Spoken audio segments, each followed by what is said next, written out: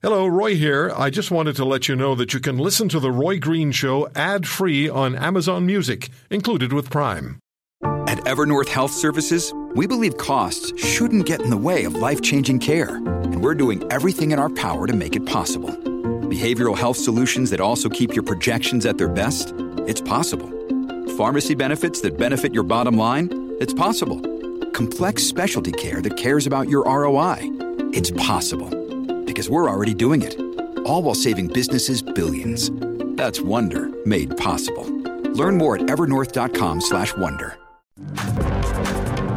We would encourage all parents to do just that. Reach out to the teachers, principals, school divisions, and bring that relationship closer so that we can support our children through their formative years and their educational years. Premier Scott Moe on this program a few weeks ago talking about the Saskatchewan policy that requires teachers and schools to inform parents should children under 16 years of age decide on a pronoun change, a name change, and gender identification change. That's being challenged in Saskatchewan. It's also being challenged in New Brunswick, which is where the first policy, provincial policy, originated. This is let me just mention this, of course, Police and Peace Officers National Memorial Day, and with the shooting of the police officer, Constable RCMP, Rick O'Brien, on Friday in British Columbia, we're going to be speaking to both police and family of police officer who was shot and killed on this program today. A lot to cover. Premier Blaine Higgs joins us on the Roy Green Show, the Premier of New Brunswick. Premier, it's been a while. How are you? It has. Good afternoon, Roy. I'm fine. Thanks. It's good to talk to you. Can I just get a thought from you, first of all, if possible, on the Police and Peace Officers National Memorial Day? We're losing a lot of police officers in this country who die in the line of duty, and this has to stop. It's tragic, Roy. There's no question about it, and it puts even more importance into the officers that kind of put their lives at risk for others every single day.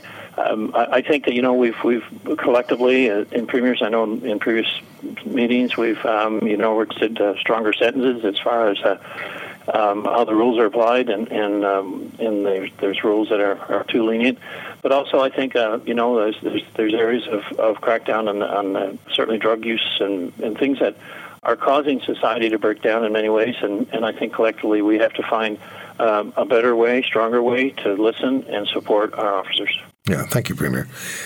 Let me ask you about the policy that you are the first Premier, the first provincial government that enacted a policy that requires schools, teachers and school boards to contact parents should students decide on a pronoun change and gender identification change. Why did you do that? Well, it's interesting that this has become such a debate, but it's in today's society that parents shouldn't be informed or have some ability that would be a natural progression to keep parents informed in regards to raising their children. And the continuity for raising children continues to be with parents, and you can't have a policy that basically says all parents are unable to guide their children. And that's kind of where the policy was. And imagine the difficult position it puts teachers in, educators in, when parents come into the class and actual materials that would be maybe in the classroom would be removed or changed because that parent was not aware of any situation with their child. And so what we put forward is basically, yes, under 16, that the parents need to be involved, but there's a process. It isn't a matter of outing kids. It's a matter of a process using guidance counselors to work with the child, understand the situation at home, and find a way that parents can be engaged in this. Because, as I said at the beginning, continuity is at home. Continuity is with parents or whoever is the support group for that child in terms of their guardian. And that's what it involves. It's quite amazing that philosophy of the parent's role within a child's upbringing is balanced in such an aggressive way. I've thought about this a lot, and I can't for the life of me understand why parents have become the enemy in some circles or some points of view, and I understand if kids are being maltreated at home, then there has to be intervention. But there are processes in place for that as well. But it really is a huge issue in this country now. There were protests and counter-protests in the past few days. As you know, Premier, and Canadian school boards almost universally have decided that they're going to engage students' self-identification and gender self-identification without consulting parents. It's almost universal across the country already. Well, I think that can give you an indication how far it's gone without parents really being involved and understanding. And I think what we've seen here, and it's what we saw in New Brunswick, parent-teacher our professional development day, where it was advertised what was on the agenda. And, I mean, that really set off some alarm bells of what are kids being taught? I mean, where's the curriculum and how does this policy work? So that really brought it to attention in New Brunswick. And then, of course, it has spread across the country, but it's because parents are now becoming engaged and say, I want to know. And we've also seen an unprecedented, enrollment in private schools or, school at home. So it's because our public system has decided its own agenda, and parents are not part of that decision. I mean, I have talked to a lot of parents now, and we're getting a lot of people writing letters and saying, we need to have parental involvement in our child's life. We need to be involved in this. It's just not acceptable that we're not. So, but it isn't acceptable that we turn this into, an aggressive behavior on either side, because having parents have the right to raise their kids and have the obligation, because we're the first to hold them accountable if there's a problem, at home, or if the child there's any sort of situation. They require all kinds of parental consent. But here, in one of the most important kind of decisions they might make in their future, the parents are being excluded. And I think parents are just kind of getting, let's say, attuned to what is happening. So the education councils, they can take whatever position they like, but at the end of the day, the parents will have shown they are now involved. They will be part of this discussion, and we will not obviously condone a council that is going against the wishes of the parents and against the wishes of the government, because that is not how society works. Yeah, your education councils in New Brunswick are investigating, I understand, suing your government. So what's the status of that situation, and what is the rule right now in the classrooms and schools in New Brunswick?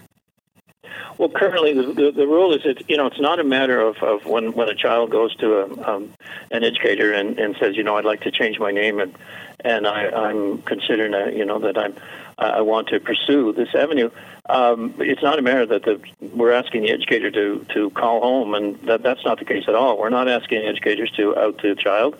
We want to continue a safe space, but we want to have the child work with the school guidance counselor and to develop a plan where the parents can be brought into the mix. And yes, to your point earlier, there can be situations at home that you really cannot have the parents, find this out just without appropriate counseling themselves.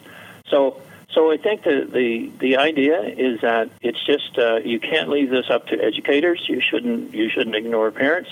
But we have a process we're putting in place to have the system work, not purposely hide it and make a plan to exclude parents, because that's what it did before. Yeah, other provinces are following your lead. Saskatchewan, I spoke with Premier Moe a number of times, and his immediate past education minister. We have Ontario, Premier Ford, considering it. Manitoba, similarly. So there's an appetite among provincial governments to follow what you've decided to do. Let me ask you this. If the courts in New Brunswick do become involved, and the Education Council is investigating suing your government, if the courts do become involved, and if they rule against you, would you consider what Premier Moe is considering, and that is using the notwithstanding clause in the Charter? Yes, I would consider it. And, obviously we'd have to have a discussion within our caucus and Cabinet, but I believe that, it's important. It's that important to have a process here where parents play the key role in raising their kids. And we have to find a way to do that. And as long as the parents have taken the position and continue to do so, that they want this to be clear, I don't think that any government has any choice but to say we need to find a way to allow parents to raise their kids.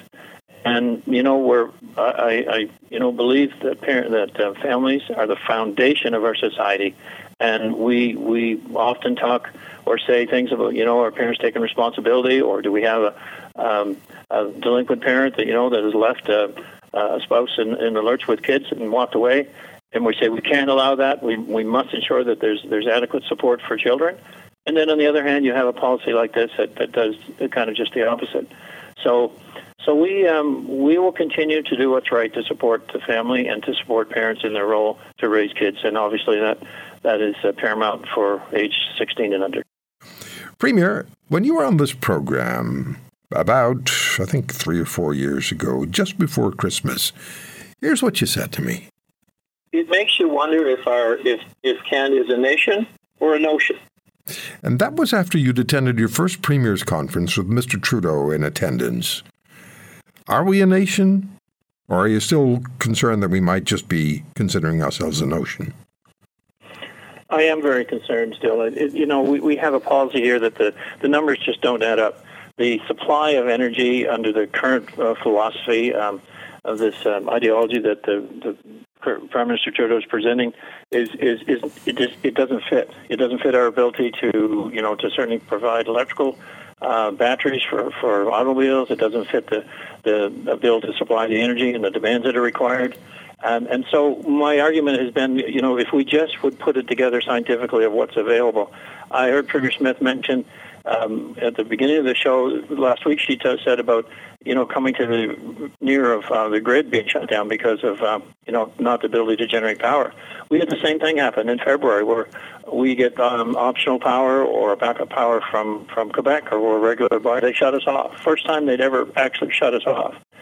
Fortunately, we had every piece of generating capability going, and we got through it. It was a cold snap we had, and it lasted about 48 hours.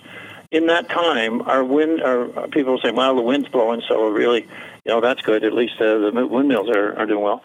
And on the contrary, when the wind was blowing and it was that cold, blowing as hard as it was, the windmills actually turn away from the wind and the power generation drops. The power generation went from like 160 megawatts down to less than 20 in about 6 hours, because they couldn't perform under those conditions. So then it relied on our nuclear, our fossil fuels, and to kind of save the day. So then you look across the country, or you look across into Europe, and you say, what's the double standard here that we see that our Canada is promoting? Well, we're going to be providing hydrogen. We're going to have clean energy. And Europe, meanwhile, are crying for energy. And when I was over there a few months ago, they said, we can't believe that an energy-rich country like Canada has not helped our situation a bit. So recently, the federal government announced, I think, $600 million or something over 3 years for support for the Ukrainian government in fighting against the Russian invasion, and certainly we all support that. But the double standard is that the European countries are buying Russian energy and financing that war, when we have the ability to supply energy and offset much of being supplied, or certainly a good part of it. And natural gas would bring that into play, and we have that ability in New Brunswick and across this country. And Roy, I'd make one point about an energy company in France, Total, whose focus worldwide is to commission as many LNG plants as possible to use to shut down coal plants. They say we can have the greatest impact on emission reductions by shutting down coal plants and converting them to natural gas. And here, right in New Brunswick or Atlantic Canada, we have 4 coal plants, and supplied by natural gas could reduce our emissions by 50%. So we have the ability to do that as well as export to Europe. So on the one hand, we send money to Ukraine. On the other hand, we finance Russian military activities by ensuring that they continue to have a market in other European countries. So put the facts together, and our policy just doesn't add up federally. No, and we sent the Chancellor of Germany and the Prime Minister of Japan home when they personally came here, and they were looking for a deal for natural gas, like with LNG. And the Prime Minister insists there's no business case for this. Well, they wouldn't be here if they didn't believe there was. And I might argue, this is just my opinion, they would, Germany and Japan, would probably be happy to underwrite the construction of the necessary infrastructure to deliver the LNG to their countries.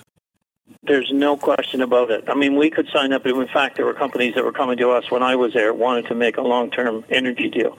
We have an LNG plant operated by Repsol in New Brunswick that they were looking at converting to LNG export. It's an import facility today. Their gas supply was coming from either the Midwest or from Alberta, and the pipeline tariffs, and the line is limited in size, but it was still big enough with some modifications to actually put a planning commission, about $300 million a day. LNG will go to Europe.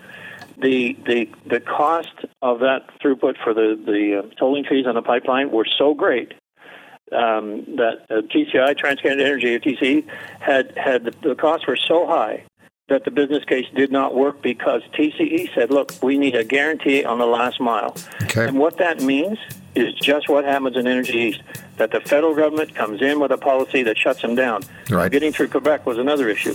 Premier, but Quebec, the line's already there, and they were willing to be part of that discussion. Premier the line Higgs, was already there, not necessary to build a new one. I thank you so much for joining us today. Thank you.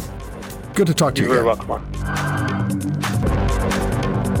If you want to hear more, subscribe to The Roy Green Show on Apple Podcasts, Google Podcasts, Spotify, Stitcher, or wherever you find your favorites.